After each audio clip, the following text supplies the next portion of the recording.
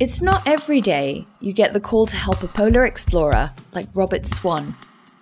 But for SES VP of Sales Engineering, Jez Draycott, that opportunity has landed on his to-do list not once, but twice in 1 year.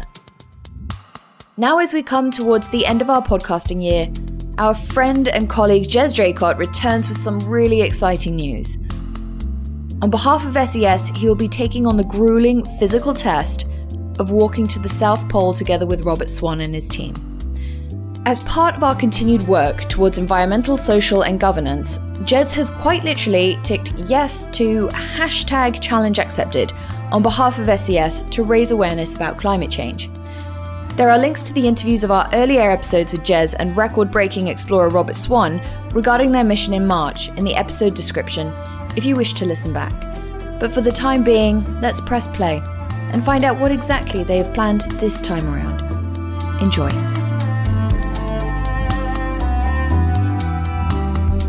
Hi Jez, welcome back to the podcast. We're spoilt to have you back on Satellite Stories so soon. It's great to be back, Christina. Now, it's been a number of months since you were in Antarctica with Robert Swan. How has it been being back? Has the magic of the trip worn off yet? It's not actually. It was an amazing experience back in March, and getting back was really a bit strange. I'll be perfectly honest. When you're there, you have an assault on the senses. Just being in that environment was amazing, and then to suddenly step back into what you class as normal life was a little bit weird for the first week, 2 weeks. But yeah, it was an amazing time, and following the expedition, we were giving presentations. People were interested in the expedition. We were presenting to local schools. We presented at SES. So yeah, the joy of the trip continued for quite a few months afterwards. I'm really happy to hear that. And actually, Jez, I've heard through the grapevine that you're setting off again. Can you tell us about that? Yes. So when we finished in March, I obviously kept in touch with Robert and the team. And then Robert phoned me probably around about 4 to 6 weeks after and just said, look, Jez, we're going back to the pole this time. Would you be interested in joining a 7-person expedition to finish Robert's dream of walking across the entire landmass of Antarctica? So yes, I'm going back, and it's scary, it's exciting, but it's daunting as well. This is a challenge that is way outside of my comfort zone. So it's to walk the last 97 miles really with Robert to achieve his dream. It's going to be an amazing trip because we have the full backing of SES and partners. I'm walking the last degree, which is the last 60 miles. Robert, his son Barney and Kyle O'Donoghue will be walking the full 97. And we'll probably get into a bit more of why it's 97 and why it's the last degree later in the podcast. So, Jez, do you even know how many people in the world have done what you're setting out to do with Robert? There aren't many, to be honest. So if we take it back a little bit, when Robert first went to the South Pole back in 1985, believe it or not, there were actually more people that had been to the moon than had actually been to the South Pole. Wow. So it's a very remote place. These days it's different. So even for a fact, an example, in I think 2011, when it was the centenary of when Amundsen made it to the pole back in 1911, there were about 400 people that were actually at the pole that year. That was a different year because there were celebrations there. So there aren't many. Let's be perfectly honest, and that for me is a good thing because we're trying to protect Antarctica. This is the whole point of this expedition, is to really raise awareness and protect Antarctica. But yeah, you're right. There aren't many people who've been there. Crazy. So you've mentioned that there's going to be 7 of you going. Can you walk me through your itinerary a little bit more? So you're going to get on the plane, you're going to leave home, get on a plane. And then how long is the walk going to take? You mentioned how many miles. I mean, what's the temperature going to be like? Tell me everything. Yeah, so I fly out from Manchester to Punta Arenas on the 29th of December. From there, we spend about 3 or 4 days There I'll be joined with the Last Degree team. And the Last Degree is essentially from 89 south to 90 south. So 4 of us will be doing that.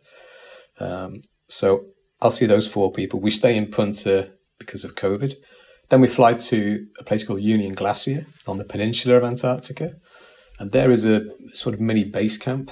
There we'll do the preparation for a couple of days. We'll start to look at the sleds, because the sleds will be about 35 to 40 kilograms in weight that we pull.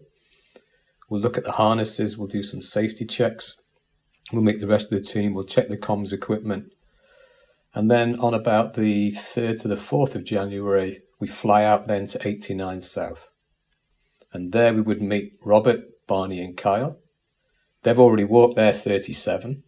And then from there, the 7 of us walk the last 60 to the South Pole. And it's going to be cold, there's no question about that. This is at 89 South, it's at 10,000 feet altitude. It gets to, minus 49 degrees C is the average temperature at the South Pole at this time of year. So it is going to be hard when we get there. There's no question. The terrain is relatively flat, but it's relative, right? I mean, we're pulling sleds and it's going to be hard. So yeah, we should hopefully arrive at the pole, camping out on the ice. We think we aim to be at the pole for about the 14th of January. And then from there, we would spend probably a day at the pole at the Amundsen base. And then we would fly back to Union Glacier about the 15th, 16th of Jan. And then back to Manchester on about the 18th of Jan.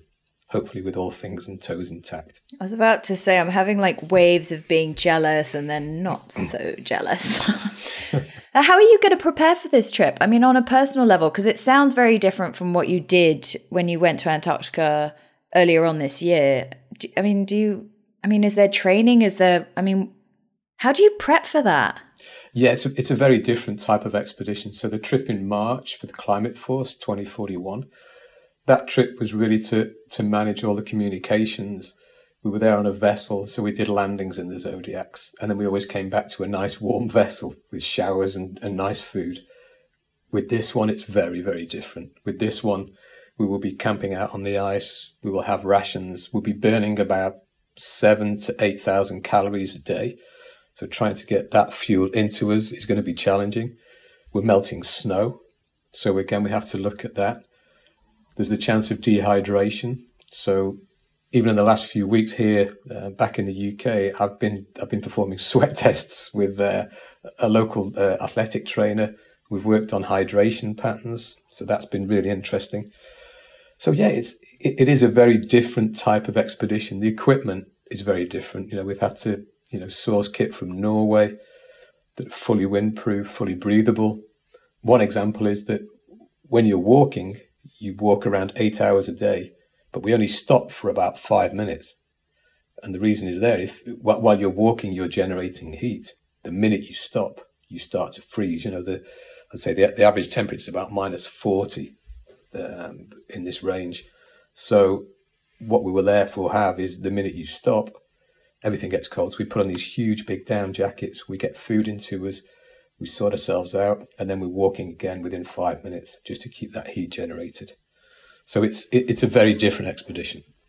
How is SES supporting this? So we're not providing any comms support this time around. So what is it you would say SES is supporting Robert Swan and his mission?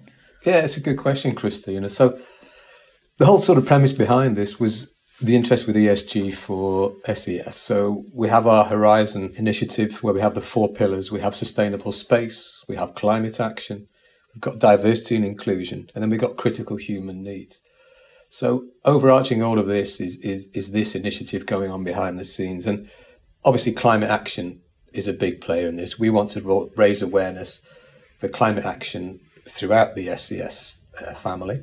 And this is actually by doing something. We're doing lots of other projects as well, though.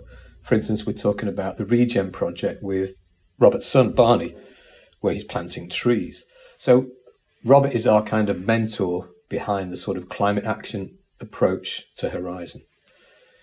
But then there's other areas as well. When you think about D&I, this project is hopefully open and gathers interest for everybody. This is not something that's specifically for male or female. This is something that's available and interest to everybody, we hope.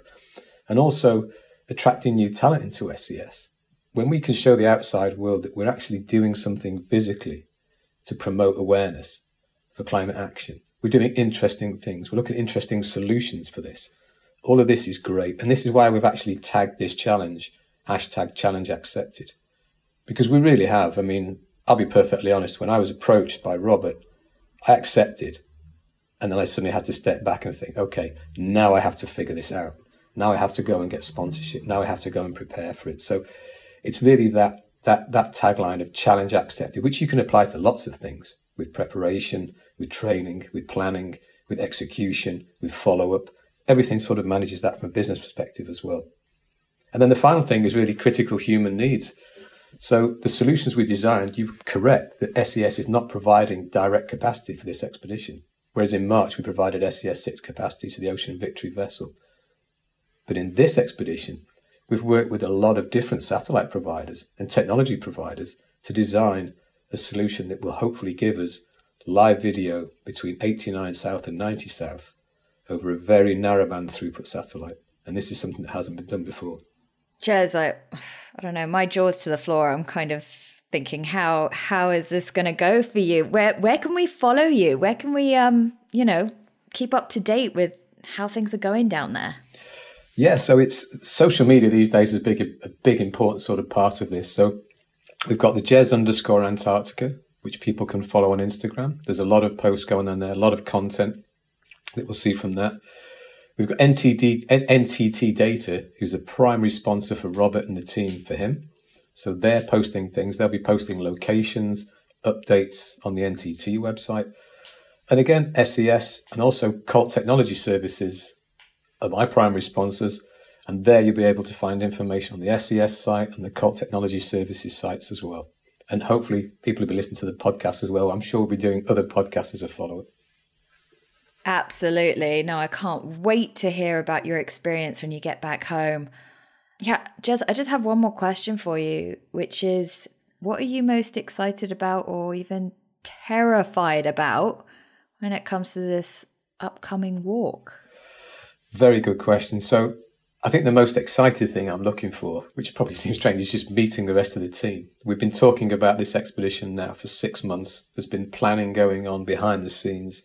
So it's going to be great to meet the team, talk to them about this. But as well as that, in the preparation, we have been talking about things that we are really nervous about. And this is just being very honest with the people that will be on the ice with us. So, for example, one of the guys who's going with us, he wears glasses and he literally, the very heavy prescription, and he's really worried about that aspect of it, of having to wear glasses under his goggles and how to change contacts. So, just being very honest with people about your fears and apprehension is a good thing. So looking for that. My big one, I'll be perfectly honest, is just going to be the cold. I struggle with the cold a bit. And as I say, when you're talking, the average temperature at the South Pole is minus 49. That's a problem. And again, when you look at the coldest recorded temperature, which is back in 83, that was minus 89. So this place is really challenging, and that's going to be my problem. I don't want to be the person who, encounters frostbite and then has to be sort of, medevaced off the ice. I don't want that to be me. So I would say that's what I'm sort of most nervous about. I've done a lot of training, so I think, fit enough and healthy enough. My nutrition plan is going well. My hydration plan is going well. So I think there will be okay. But the cold is going to be my biggest challenge.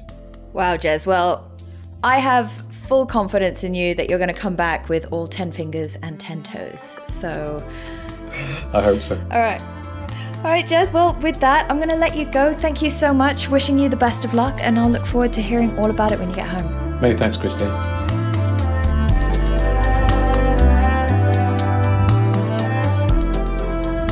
Gosh, what a way to wrap up 2022. All the links to follow Jez and the team during their expedition are in the episode description. We wish them the very best of luck in this important mission and hope we can provide another follow-up next year to find out what happened. In the meantime, wishing you happy holidays wherever you may be, We'll return in the new year with a 4-part series about broadcasting live professional wrestling. Yes, you heard that right, professional wrestling. Plus, with more exciting things to do with O3B and Power in the offering, there's every reason you should be following this podcast series to not miss a single episode. Have a great break, and we'll see you on the other side. Bye for now.